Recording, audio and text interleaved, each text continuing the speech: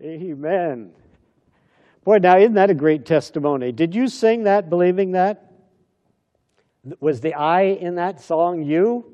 That you know you have a destiny, you know you have a task, you know that God's hand is upon you, you know that He chose you somewhere in the past, even though there came that glorious day when, as far as we're concerned, we chose Him. We heard the gospel, we said, I need to be saved, I need to be forgiven of my sin. We make choices, but how good to know that before we ever thought of Him, He thought of us. And He chose us, and He announced His plans for us, and He is part of what is going on right now. And so our destiny today is really this day, this very moment. And this moment, we're going to open God's Word and see what He has to say to us. And so let's bow in prayer and ask Him to just work His way in our heart. Heavenly Father, Your Word has stood the test of time. It was first recorded over 1,000 years before Jesus was born. And it announced events that took place far earlier than that. It's now been 2,000 years since Jesus was born. And all the book is completed. In fact, we're getting the privilege of studying the very last book, the final one.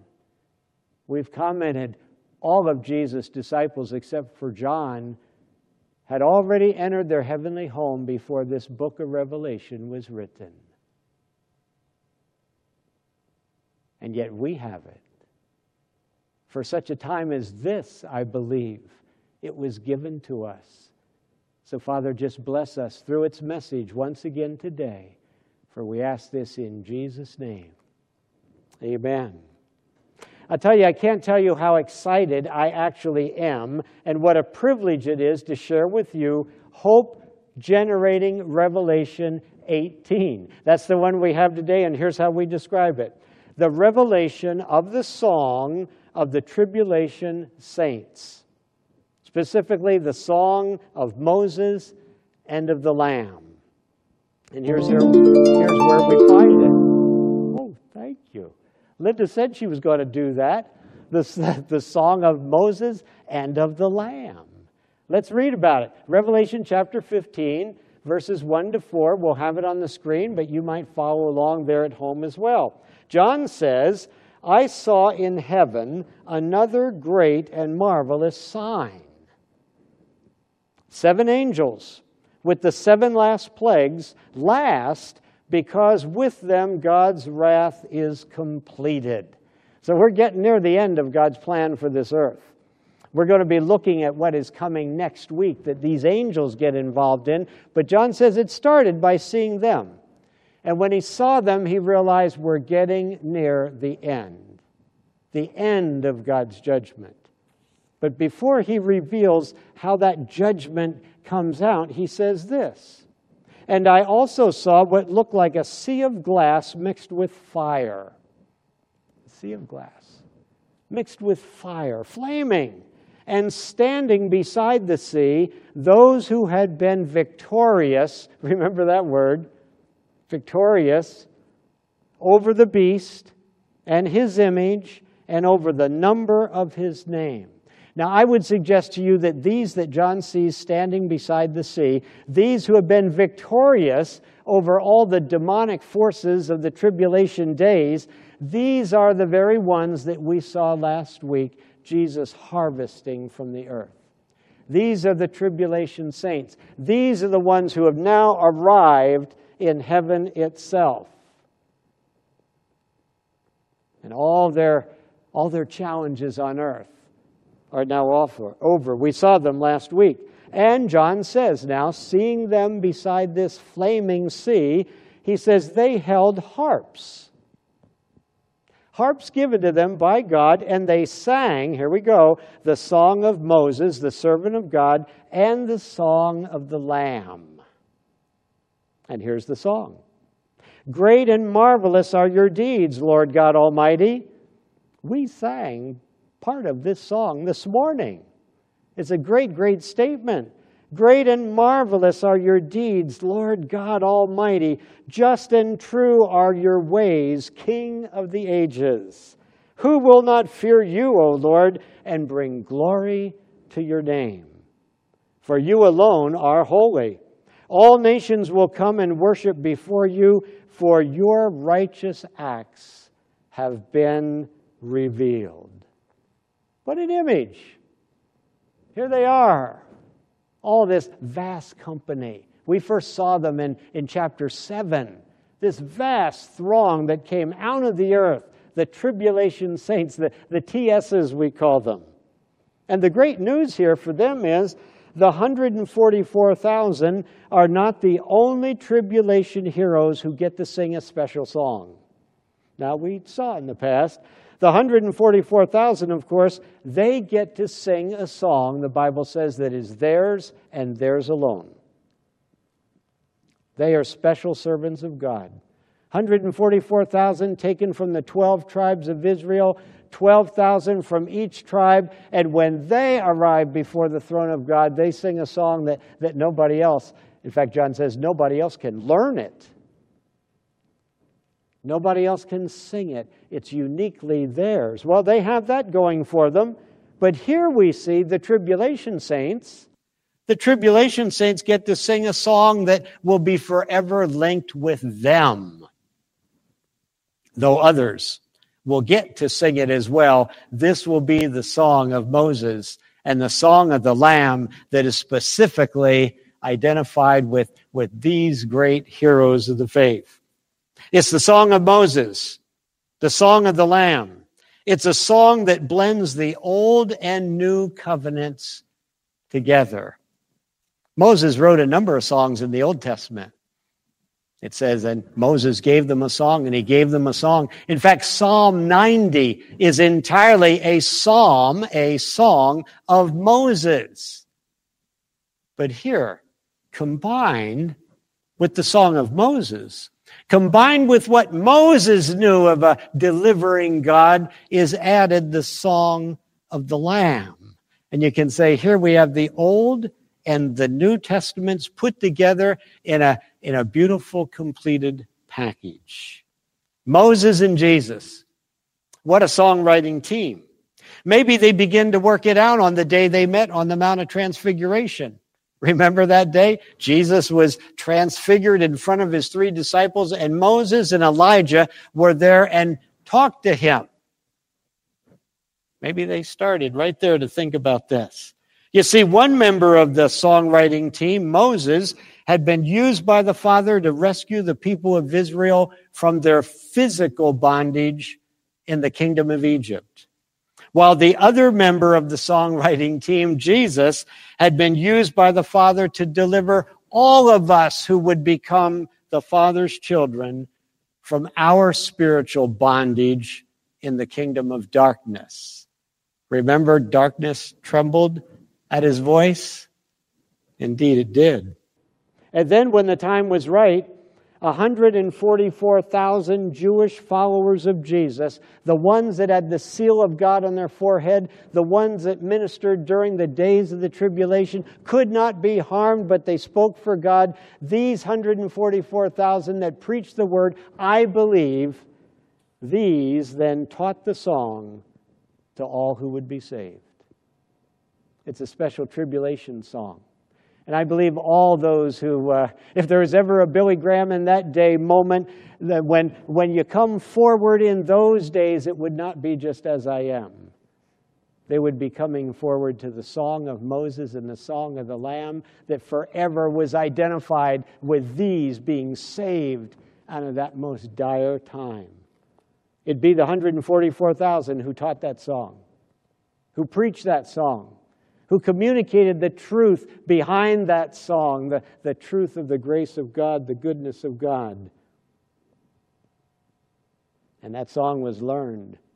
And that song was sung by this vast multitude. And John now sees them beside the blazing sea in heaven. We saw them in chapter 7 standing there waving palm branches and wearing brilliantly white robes. This time we see them standing there holding harps harps. Remember what we read last week? Revelation chapter 14, verse 2, John says, "And I heard a sound from heaven like the roar of rushing waters and like a loud peal of thunder. The sound I heard was like that of harpists playing their harps." That's what we read last week. John says it sounds like there's a bunch of harpists up here playing their harps, and there's so many of them, and it's so loud, it sounds like a roaring river going by. Well, can you imagine? Now remember, these tribulation saints, John says, are a company more than any man could number. Now, I don't mean there's not a number for them. God could number them. God knows the number of them. But when you look at them together, you'd say, man, I can't even begin to count. I can't even begin to imagine. There had to be millions of them coming out of the tribulation, giving their hearts to Jesus Christ, and now having been harvested from the earth by Christ, brought into heaven, and God gives each one of them a harp. It only makes sense they would play it. So can you imagine the sound of hundreds of thousands, if not millions, of harps being played all at once? John heard it, and he said it sounded like a mighty rushing river. And now John hears these tribulation saints themselves as they stop their strumming and begin their singing. Think of the symbolism. They are a set of born-again believers in Jesus who have been led to Christ by those who are truly the offspring of Abraham, 144,000. God's great redemptive work on this old earth is done. Now, next week we're going to consider what comes next. But this morning, I want us just to be thrilled. I want us just to be thrilled with the majesty and glory of this heavenly moment that John has revealed to us. Consider with me three key things concerning this song these believers were singing. Number one, it's a song of victory. It's a song of victory. John says, "And I saw what looked like a sea of glass mixed with fire, and standing beside the sea, those who had been victorious." That's an important word.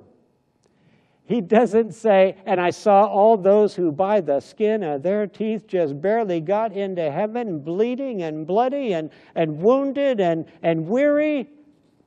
Now he uses another word. None of these people get into heaven by the skin of their teeth. None of these people get into heaven having almost lost the war. It says, "I saw those who had been victorious." Victorious over what? Victorious over the beast, the Antichrist himself on this earth, and his image that everybody was to bow down in front of, and over the number of his name that all by itself was to be a puzzle and an amazement to people. You see, in even what would seem to be the most hopeless of times, in a time when it would seem that Satan had finally gotten the upper hand on earth, the backstory is one of victory. Can't you just imagine? Can't you just imagine how the thunderous sound of those harps struck Satan's ears? Talk about snatching defeat from the jaws of victory. Talk about hearing the sound of one's impending doom.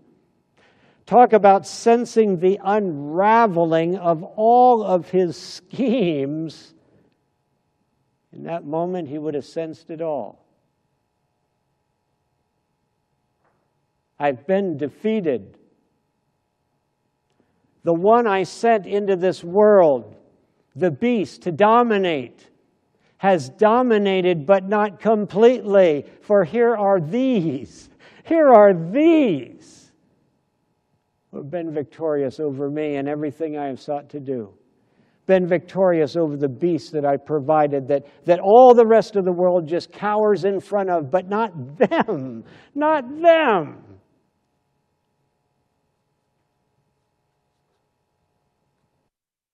He probably would have, and he probably did. I tell you, now I'm going to use a movie line here that my family would understand, and maybe some of you would understand as well. But as I'm thinking of Satan standing there, and these triumphant saints who have stared him down, who have taken everything he could deliver, and have been victorious over the beast and the image and the number of his name and all of that, flashed into my mind this week was a scene from one of the Rocky movies. I think it might be Rocky 3, 4, maybe Rocky 27, I'm not sure. But it was the Rocky movie where there was a mighty, mighty opponent named Clubber Lang. And early in the movie, this man, this beast of a fighter, younger than Rocky, stronger than Rocky, more determined than Rocky at that point in his life, just beat Rocky to a pulp. And he took the championship away from him. And now there's a rematch. And Rocky has been renewed. He's got a new spirit in him. He's got the old, indomitable will that is raised up again, and he's taught how to fight in such a way that don't let this guy even hit you. Don't let him hit you. Just stay away from him. You be a different kind of fighter. And in the first round, he did that. And he pummeled that guy. His punches didn't do much damage, but the guy couldn't hit him at all. And finally, in about the second round, the third round, it was like Rocky Balboa says, "That's not who I am. That's not who I am." And he begins to fight toe to toe, toe to toe. And he realizes that this guy is just punching himself out. He's so full of fury and anger and lack of control that Rocky just starts to let him hit him. And Rocky gets hit, and he gets hit, and then he stares him down and he says, "You ain't so bad. You ain't so bad." The worst man on the face of the earth. Ain't so bad. Well, this is what those tribulation saints, if they had an opportunity, would stare right into the eyes of Satan himself and say, "You ain't so bad. We took everything you got. And we triumphed over the beast, and we triumphed over his image, and we triumphed over the mystery of his name, and our Savior has brought us home." Ain't so bad. This is a song of victory. The devil's a defeated foe. He still is. Defeated by Jesus himself. Defeated by these tribulation saints who stood against him in Jesus' name. And they've not even done it yet. Their victory is yet. They're not born yet. They haven't lived yet. Their victory is yet to come. Forever, they will sing their song. And we can sing it ahead of them, thanks to the revelation given to John. Oh, this song, it's a song of victory. Victory that emerges out of the most desperate of times. Secondly, I want us to see it's a song of testimony. The song tells us stuff about God. "Great and marvelous are your deeds, Lord God Almighty. Just and true are your ways, King of the ages.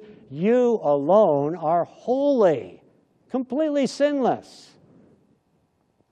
Certainly, their victory over the beast and his image and the number of his name would be in the running, I would say, for the greatest and most marvelous deed the Lord God Almighty has ever pulled off. These victorious saints had gone face to face for a period of 3.5 years with the very embodiment of evil on this earth. They had not given up. They had not turned away. God had brought them through and shown his marvelous greatness through them. In fact, I should say God will. God will bring them through and will show his marvelous greatness through them.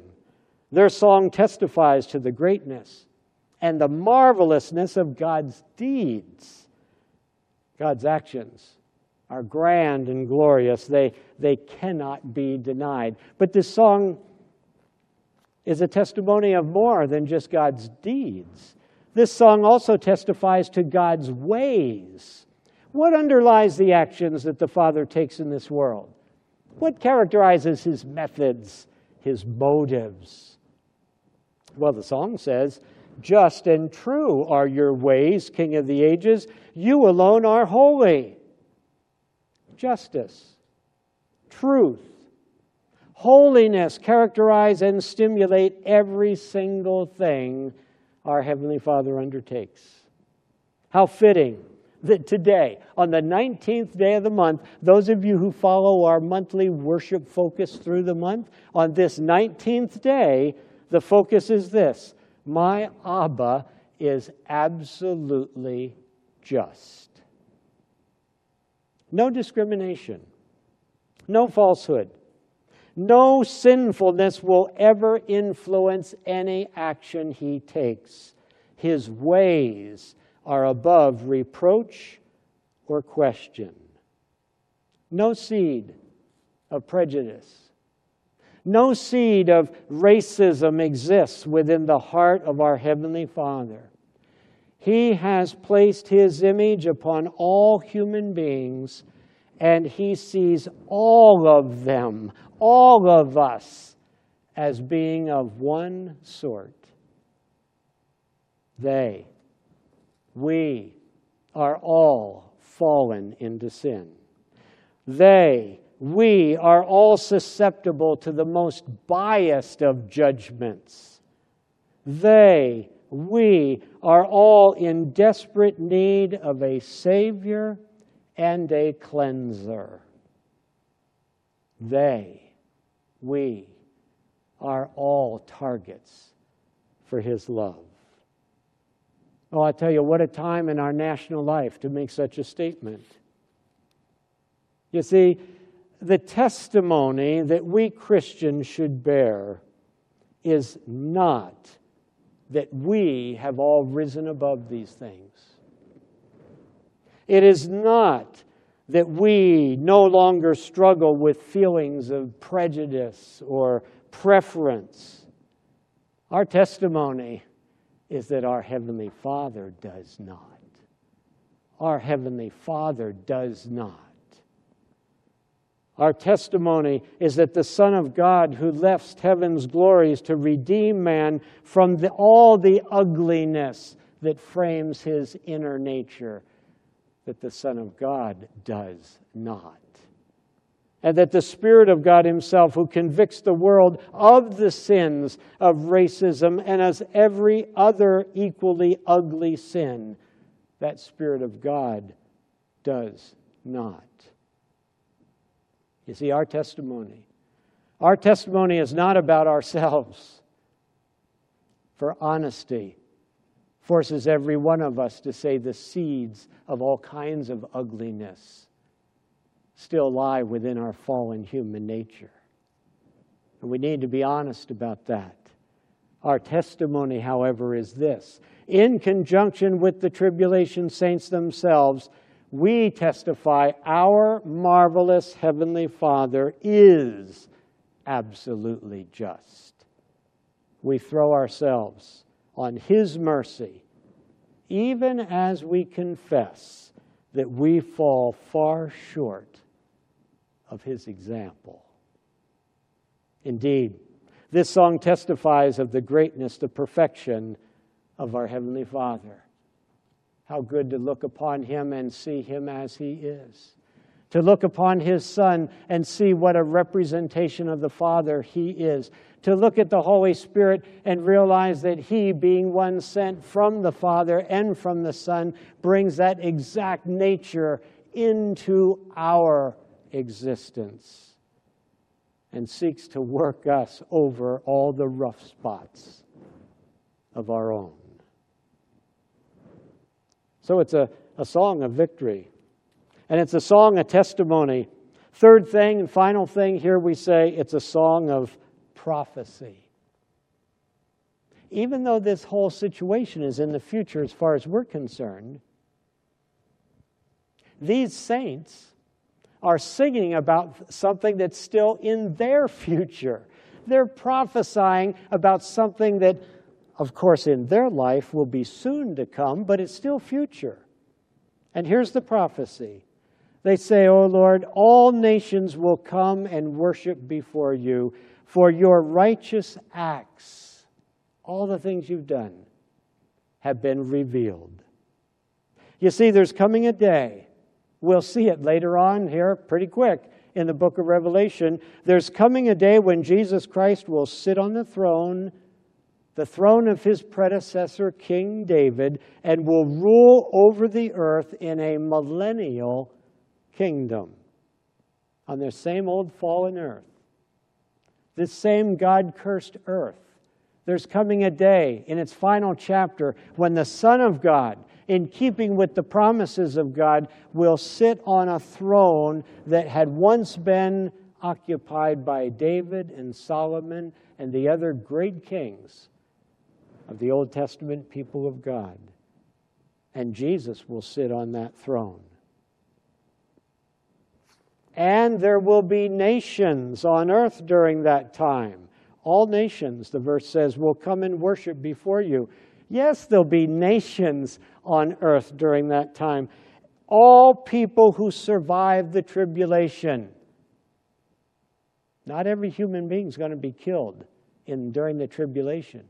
Not every human being still alive at that point is going to be destroyed by even the judgments of God. There will be human beings left on this earth. When Jesus comes and sets up his kingdom, he will be ruling over all the citizens on earth who are still here. And those who survive the tribulation will populate the earth during the millennium, over that 1,000-year period. We say it so glibly, but think about it, 1,000 years. What was the earth's population 1,000 years ago, and what is it now? What will it be like under 1,000 years of the blessed reign of Jesus Christ on this earth? The numbers on this earth will swell greatly, and they will all live under the incredible, loving leadership of Jesus Christ. They will clearly see and be aware, it says, of all of God's righteous works, and such knowledge will stir feelings of worship within them. All human beings will make it a point to come to Jerusalem and worship the Lord Jesus personally. All nations, it says here, will come. Come where? Come to where he is. Not come to heaven. Come to this glorious kingdom overseen by Jesus Christ. They will come and worship before him. Jerusalem in those days will be earth's ultimate destination. There will be people on one end of the earth, from every corner of the globe, who would say, my goal before I die is to get to Jerusalem and see Jesus Christ myself. And the nations will come. They will come to see him. They will come like the Queen of Sheba came to bask in Solomon's glory, though a greater than Solomon by far will be there. It's going to be an incredible kingdom, an incredible period of time. It's not heaven, and we'll see in a few weeks what happens even with Jesus Christ on this earth, leading in a kingdom of godliness and peace and joy. But while he rules over this world, the nations will come and will honor him, will worship him, will acknowledge him, and will seek to be at least some time in their life in his very presence. It's an earthly kingdom, though. I'll tell you, though, what a picture. What a hope-generating revelation John was given. Let me ask you this. Just imagine the Tribulation Saints have not emerged yet, have they? We're not in the tribulation.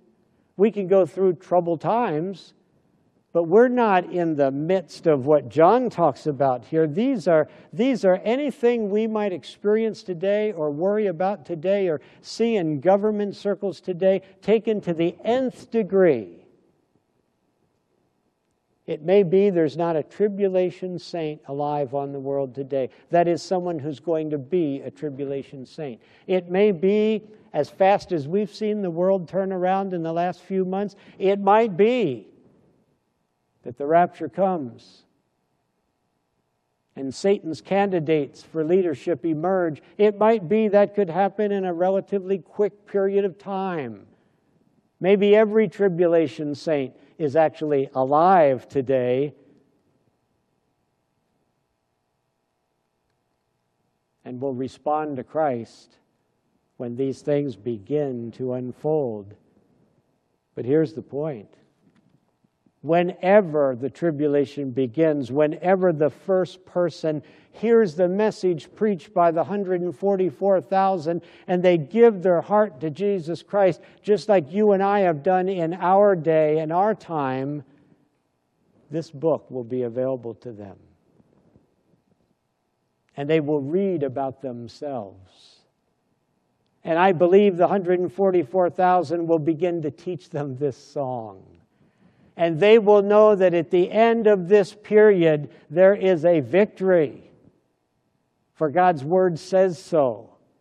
What hope will be generated in the hearts of any besieged person during the tribulation who picks up this book and sees what John saw? Oh, what a purpose it will serve. They will gain great hope as they live and sing their way through the terrible days that they will endure. And now, for us and for them, I just share this final thought. Maybe some tribulation saint might get a hold of this message sometime. Might even read this final thought. So for all of you who might someday be exposed to it, here's what we say, final thought. Singing is the sound of victory. Sing loud. Sing long. In praise to your God. Heavenly Father, we bow before you, and we know by your Holy Spirit's revelation and inspiration, you've moved us far into the future. You've allowed us to see things that perhaps none of us will ever see with our own eyes. And yet, given the wisdom and the power and the purposes of God, it may be that these things will happen within what would normally be our lifespan. Perhaps the lifespan of our children, our grandchildren. I heard what would be a cute story if it was not so desperate. Heard a story just this last week of a mom in our church saying she's been sharing these things with her young adult son. And he said, Mom, if the rapture comes and you're taken away, I'm going to read every one of Pastor Mark's sermons and come to understand them. Oh, Father, may many come to understand your truth right now and be part of the church of Jesus Christ, the redeemed that will go as a collected society into the presence of God. But Father, we thank you that you've shared with us things you did not share with the Apostle Paul. You shared things with us that the Apostle Peter never read. Through John's revelation, the Lord Jesus himself chose to share these things. Father, may we be faithful with them. May we encourage others through them. May our own hearts be stirred. And Father, may we find hope where hope is to be found. And don't let us get caught up in all the schemes and worries and affairs of men. We belong to you. We will sing our songs and we will testify of your greatness, and we will rejoice in your plans and purposes, whether we see them clearly or not. Father, I pray for this congregation. I pray for every gathering of believers around this country and around the world, that we might come to understand our testimony is of our Father, Son, and Spirit, that your works are marvelous, your ways are sinless. And Father, may we be more like you every day. For we ask this in Jesus' name and for the sake of his work in this world. Amen.